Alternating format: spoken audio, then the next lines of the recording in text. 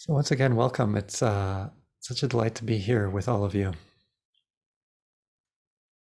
There was a time in my life where I was practicing music. I was playing both the clarinet and the piano, and it was a time in my life where I had access to some practice rooms for music. And maybe some of you have utilized practice rooms who are into music. Often they're kind of small. Sometimes they have a piano in them and are relatively soundproof. So it was in a building where there was a number of practice rooms, and you go in and just use one of the empty ones. And actually, the nice thing is I remember each time I'd be walking down this hallway with all the practice rooms, and they weren't completely soundproof. So you could always hear, if you walk slowly, what other people were playing. And there was one person there that it felt like they were there all the time. Whenever I was there, they were in one of the practice rooms. And this is someone who had an aspiration to be a concert pianist, and had already, I think this person had gone to a conservatory, a well-known one. And I remember when I heard them play, he was such an amazing pianist. And even from the muted sound, it felt like I could hear their passion and their devotion to music. And I think the thing that was most moving, even more than that, I know this is going to sound strange, was their commitment to practice. Like just the being in there time and time again, practicing, refining their art, I found inspiring and moving. And for me, this image comes to me sometimes when I get a feeling sense of what it is to be on this spiritual path, to have that dedication, that devotion, to have that commitment to practice those hours and hours, sometimes playing around, figuring out those small details to whatever the artistic endeavor is. Bringing beauty into the world in this way. And it does fit so well because sometimes I imagine this is what the Buddha gave us, this artistic endeavor to bring a kind of beauty in the world, a beauty of a different way of being in the world. So for our time together, what I'd like to share with you are some reflections around first framing this as an artistic endeavor, and then kind of with the title, getting practical about some tips that are really helpful for practice, like an artistic practice that can be, I think, very helpful. And as I mentioned before, I on Dharma Seed, dharmaseed.org, I have a talk where I talk about practice as artistic endeavor, and I go a little bit more just into that framework. And these two talks kind of intertwine together quite well. And I want to be clear, I'm just sharing with you one image, one framework that you can utilize for getting a feeling sense of the spiritual path. And is with every image or framework, there are advantages and disadvantages to them. So I'm not saying this is the way. I'm just throwing this out there because it might be something that resonates for you, that you can play around with, that you might find useful. And that's kind of your task I'm inviting you to take on, is getting a sense of the reflections that I'm sharing with you, if they feel useful, alive for you. And if they do, to play within them. If not, just setting them aside. And this talk was inspired by a book that comes from a different realm, and it's called The Practice of Practice, and it's by Jonathan Harnum, and it's a book for musicians about learning how to practice music. It's a great book, and I want to give a shout out to a practitioner who had recommended this book to me. Just a big thank you to that person, because it's been so interesting to kind of go through that book and see how it corresponds and correlates to our spiritual path. And there's places where it really correlates and some not at all. So I want to be clear about that. And I have to also give thanks to my partner, Robin, because when it was first recommended to me, I'll just be honest, I was just kind of glanced through it. I was like, okay, what's this? That was like, and then just this last month, Robin had taken up, was really reading it, and I could see her interest in it. And so I could feel my, my interest. And we had some really good conversations about meditation practice in light of the practice of music. And I did get excited about it because it fits so well with places in which the Buddha describes this path. Like there's a classic sutta that the correlation is so close, the Sona Sutta. And it's a discourse that the Buddha is giving. He's having this conversation with a musician. And this musician is having a hard time on the path. And then the Buddha offers Sona this analogy about playing the vina. Vina was a kind of stringed instrument during the Buddha's time. And it was about getting the string instrument in tune so that the strings were not too tight and they weren't too loose. And to get them in tune. And interestingly, the Pali word, Pali being the early scriptural language for Buddhism, the word for getting it in tune is getting it established. It's the same word, at least it's the cognate of the same word in this word satipatthana, which is the Pali word for the sutta, the four foundations of mindfulness, or the four establishments of mindfulness, which I love. So when you're practicing mindfulness, what you're doing is you're getting your heart and mind in tune to certain aspects of your experience.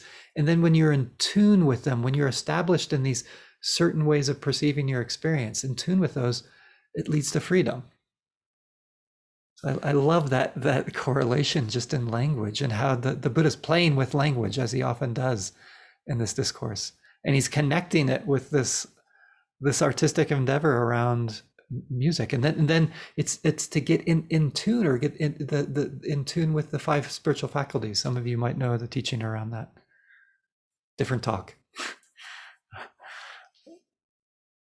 And then the Buddha also speaks, he uses this word around meditation, bhavana, which is sometimes becoming, but it also can be translated as cultivation, a kind of cultivation, or kusala, which is this word that is sometimes translated as skill, like a skillfulness, like an artist has, like a woodworker. Like if you've seen a woodworker and the skill they have for working with wood, or a potter.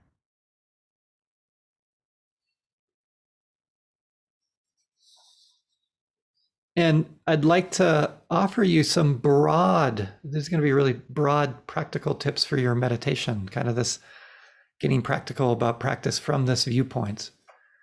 And there are a lot of, I think, more refined points, which I won't get to, but I think would be another interesting talk about some of the refinements of this. So here's some reflections on that, about getting practical about practice. And the first one, again, some of this comes from this book, The Practice of Practice by Jonathan Herman. One is having a particular mindset. He goes into this quite a bit. And what I got from this is more of my spinoff on this, is I find that this being an artistic endeavor, and me having that mindset and bringing that to my spiritual practice, either during my formal meditation or what I'd call off the cushion meditation, brings it alive. Because sometimes the mindset, I don't know if you like this, I've sometimes find myself in this rut I have before in meditation, where what's motivating the practice is, I need to sit for this amount of time every day. And And I find that when I cultivate more of a vision of this artistic endeavor, there's more curiosity, there's more interest in the exploration of whatever I'm meditating on, whether it's the practice of loving kindness or collecting the mind, concentration, samadhi, or just mindfulness. It's like I get more excited about it. I want to sit down and meditate. And this can counteract what sometimes happens with formal meditation is sometimes we engage in it like brushing our teeth, right? You brush your teeth for dental hygiene, and then you meditate for emotional and mental hygiene. It's kind of the thing you have to do. I just want to say, and it might be different for you, when I'm brushing my teeth, it does not feel like I have an artistic vision behind it. Like I'm just doing it like, because I gotta. It's the thing I do every day or a couple times a day to take care of my teeth. And don't get me wrong, I do brush my teeth, but really it does. I don't like, I don't wake up in the morning. It's like, yeah, like now's the time I'm going to brush my teeth. I'm so curious about it. And I want to be careful. Maybe some of you are like that about brushing your teeth, which I think is great. So just coming back to this analogy, it for me, you know, brushing my teeth just isn't, it's kind of dull and bland compared to the artistry of like playing music, the artistry of playing the music of the Dharma. Do you hear the difference here? And how maybe you've kind of fallen into the brushing your teeth kind of meditation at times, and how just having the mindset of like, I want to learn this art because I'm so moved by the beauty of it. And this fits with another thing that comes with artistry, which I've been inspired by, whether it be that person I was hearing in the other music room or some musical great, is their passion for their art. Artists have deep passion. And this is an essential component on the spiritual path, is you got to have deep passion. This is what drives any artistic endeavor. Like the Pali phrase for this is Dhamma Chanda. Chanda is usually, it can be translated as zeal or desire. This zeal or desire for the Dhamma. And I want to point out how fundamental this is for the path. You probably know the story of the Buddha. Like this is kind of a fundamental story, you know, of how the Buddha, so the story goes, leaves the palace to start to live as a spiritual wanderer, you know, as an ascetic practitioner. That move, can you imagine leaving the way you know how you're living your life, a comfortable life, and wanting to live that kind of life? What comes to my mind is like, man, you got to have a lot of passion to do something like that. It's not going to happen if you don't. So I want to point this out because sometimes, you know, the things that get translated as desire, our understanding of how desire is spoken about, at least in the classical Dharma, I think can be misunderstood. There's a place for this kind of motivation in our practice, just as artists have that. And I find it's extremely useful for me to have this kind of passion. I get interested when I need to sit down and engage in my formal meditation. I want to do that. I am motivated to do that. And that feeling of passion and motivation feels very different than craving. What's the difference? That's the question to hold. Can you clarify, what does passion and motivation feel like compared to your craving? Some of what I'll follow also will tie into this, of maybe getting a difference around of these two. Right. For me, it has much more about learning and discovering. And in this book, The Practice of Practice, the author mentions this, of having kind of a skillful attitude towards your artistry. And he quotes the famous flute player James Galway, who said, this is a great musician, and who said, "I do not consider myself as having mastered the flute, but I get a real kick out of trying." Do you hear the difference here? It's not like I am the master, I'm the great musician. It's someone who loves to be engaged in practicing the flute and refining the artistry of that.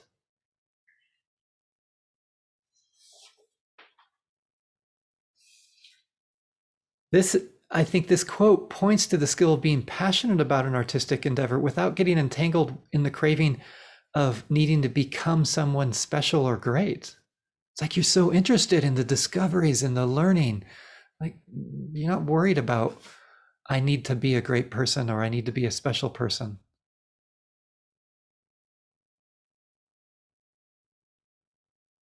So I think that's one thing to play around with, of what it's like to have the mindset of being, quote unquote, the artist.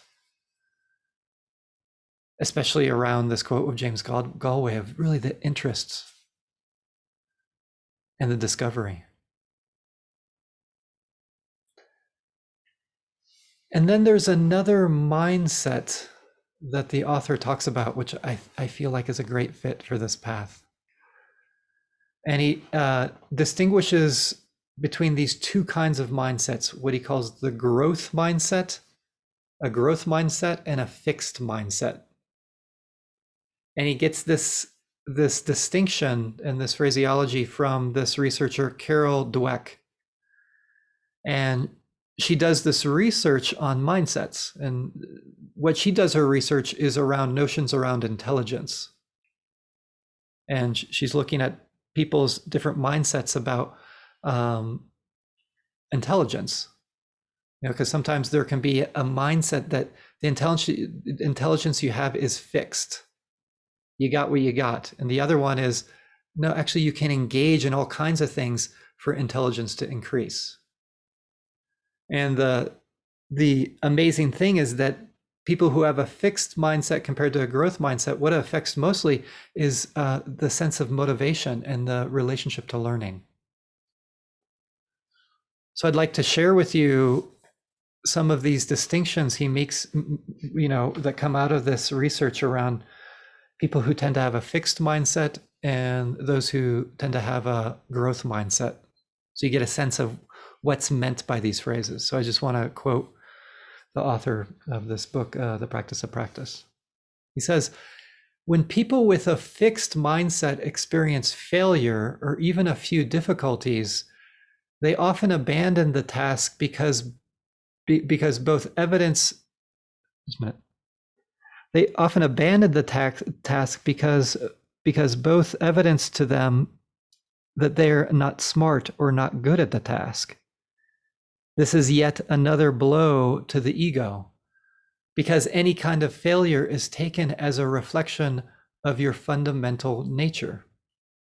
Of course, nobody likes to look stupid, but to a person with a fixed mindset, looking stupid is the same thing as being stupid. It's a small but absolutely vital distinction." And then he gives the opposite. "On the other hand, those with a growth mindset believe that intelligence," and this is around the research around intelligence, but we can translate it into around meditation. "Those with a growth mindset believe that intelligence is something that can be grown. Effort, work, and challenges are what make intelligence grow and flower and bear juicy fruit. People with a growth mindset aren't as attached to demonstrating their intelligence because they know intelligence can be increased. And so intelligence isn't a fundamental unvarying aspect of their sense of self." Isn't that interesting? Are you hearing the distinction? Like, fixed mindset, this is the way I am. And if I had trying to create a kind of a fixed notion of myself of I'm always smart, then anything that goes against it is an assault to me. it says something about myself, where the growth mindset is just like, well, there's things I just don't know, and then I can learn them. Do you hear how this also correlates so well with how we can get hindered by a fixed sense of self? I feel like this is a lot of what the Buddha is getting at around the teaching of not self. Like if I fix myself in a particular way, there's no possibility of growth. There's no possibility of awakening or freedom or more ease in my life.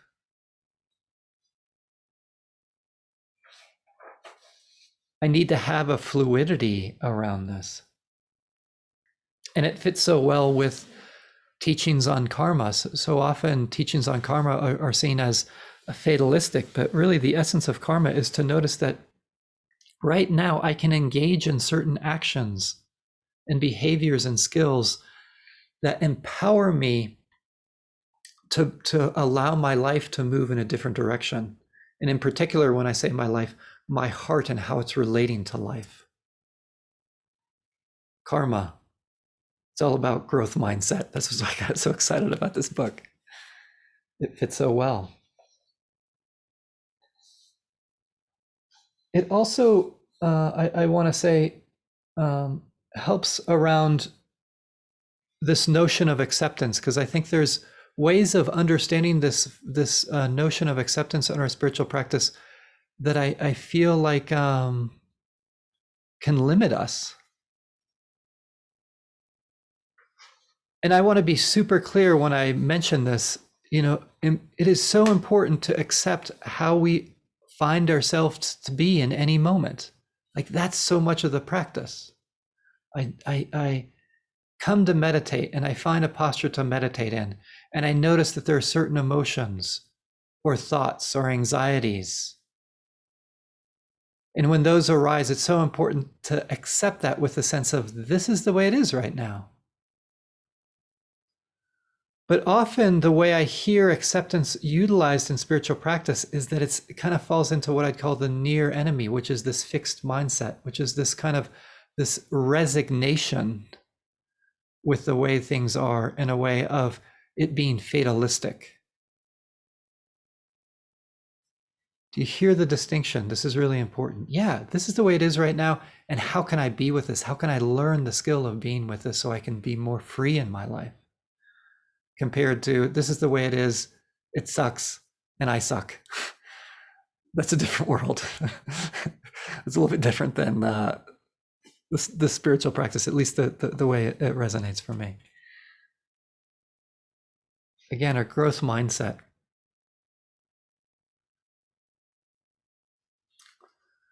Yeah, maybe that's enough for that. Let me just see.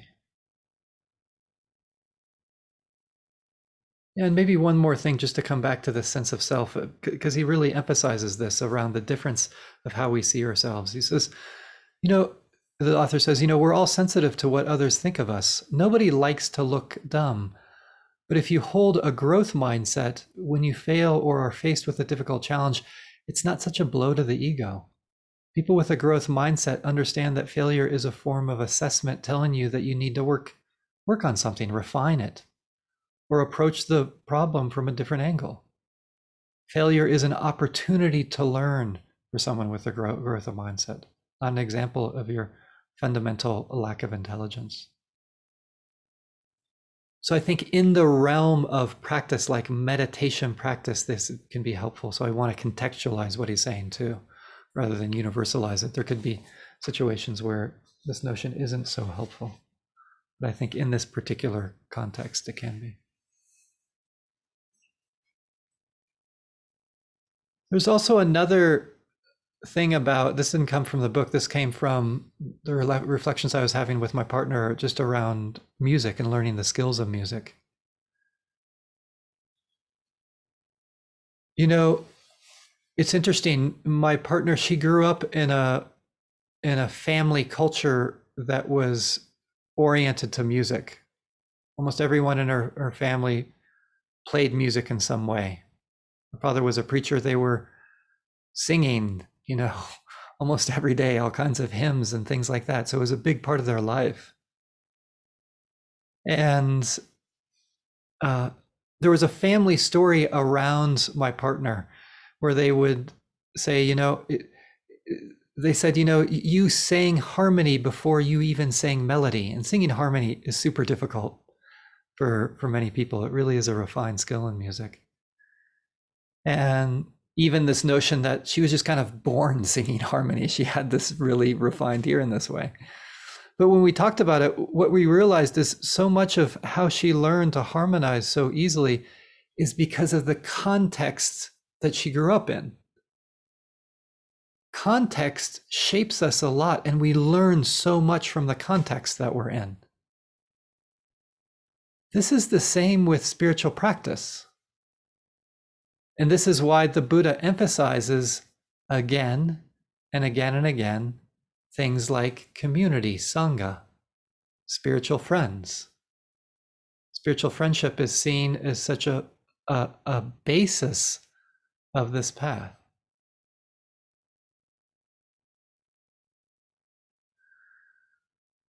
The Buddha, there's an interesting quote where the Buddha says, he's talking to the monastics and he says, if there's practitioners from other sects that come and ask you, what are the foundations of your path to awakening? What you should tell them? The first one is spiritual friendship. Like, that's the basis. Like, the Buddha got it. Like, the context you find yourself in is going to be shaping your heart and mind.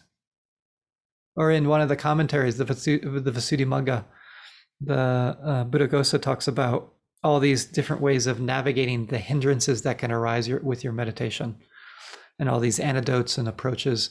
And there's one approach that is the common approach, the same approach for each hindrance, and that's having admirable friends and spiritual friends, and spiritual companions and admirable friends.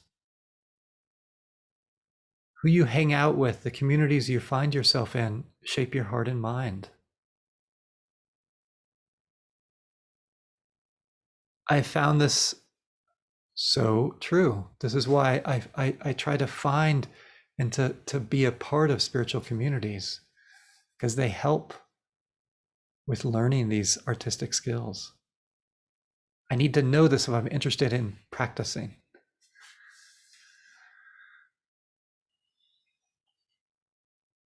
And then there's one, I do want to get into maybe two detail points that he gets into in the book around music and then translated into it.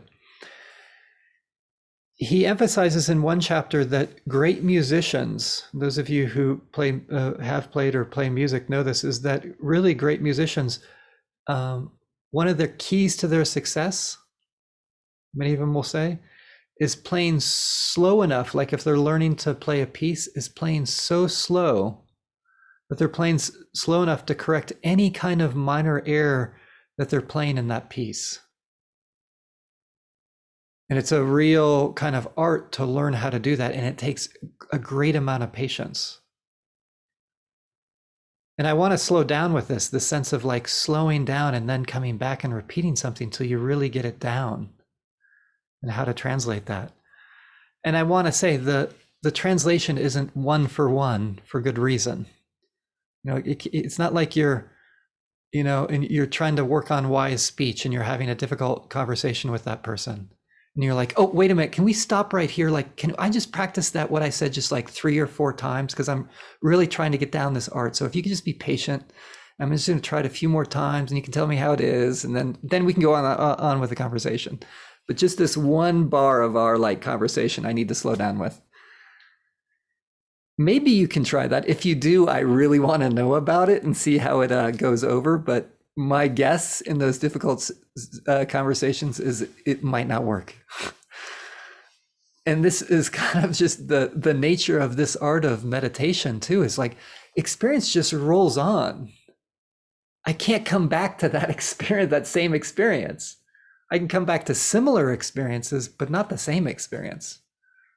So there needs to be some translating with this. And when I slowed down and started to reflect on it, I realized some of the qualities in that instruction for musicians, which would be different than a meditator, is for musicians, it's having this real attentiveness and also a real curiosity around the challenges that might be coming up. It's like having this aspiration of, I want to slow down with the challenges. I want to check them out to see what's really going on here. Like I remember on long retreat, I became so fascinated with how the mind got lost in thought.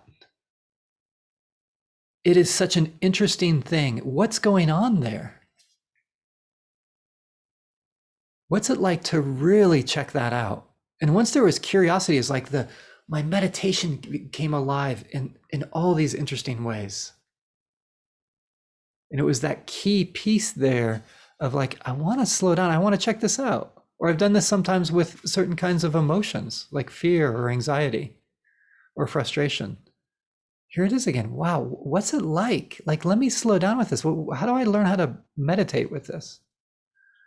So it has the same qualities of attentiveness and a lot of patience and curiosity. And then another thing that he was getting into, the author of this book, The Practice of Practice, was having particular strategies and then techniques to fulfill those strategies. So I want to give you his definitions of these and then to give one example. It says a strategy is a learning approach that anyone of any skill can adapt.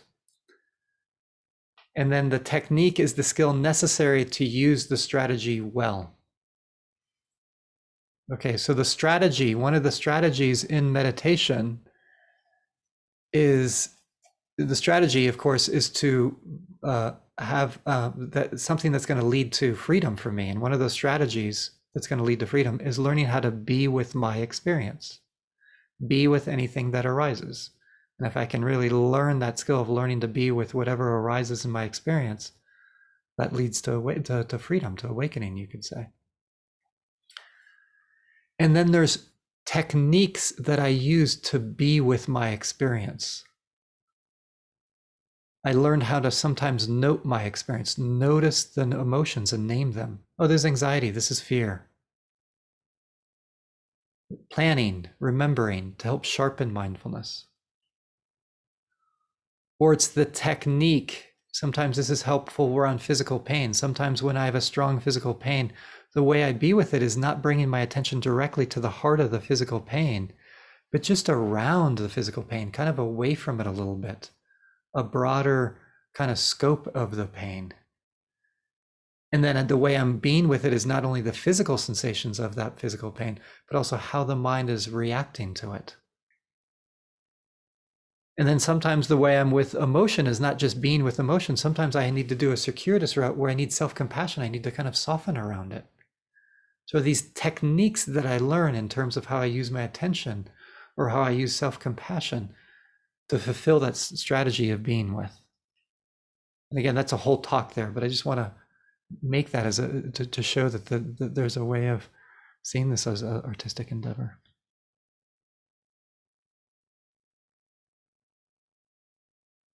Yeah, so made these reflections on framing our spiritual practice as artistic endeavor and getting the practicalities of practice down. May it lead to the liberation of all beings. Thank you. Thank you for your attention.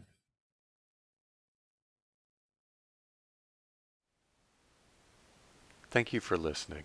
To learn how you can support the teachers and Dharma Seed, please visit dharmaseed.org/donate.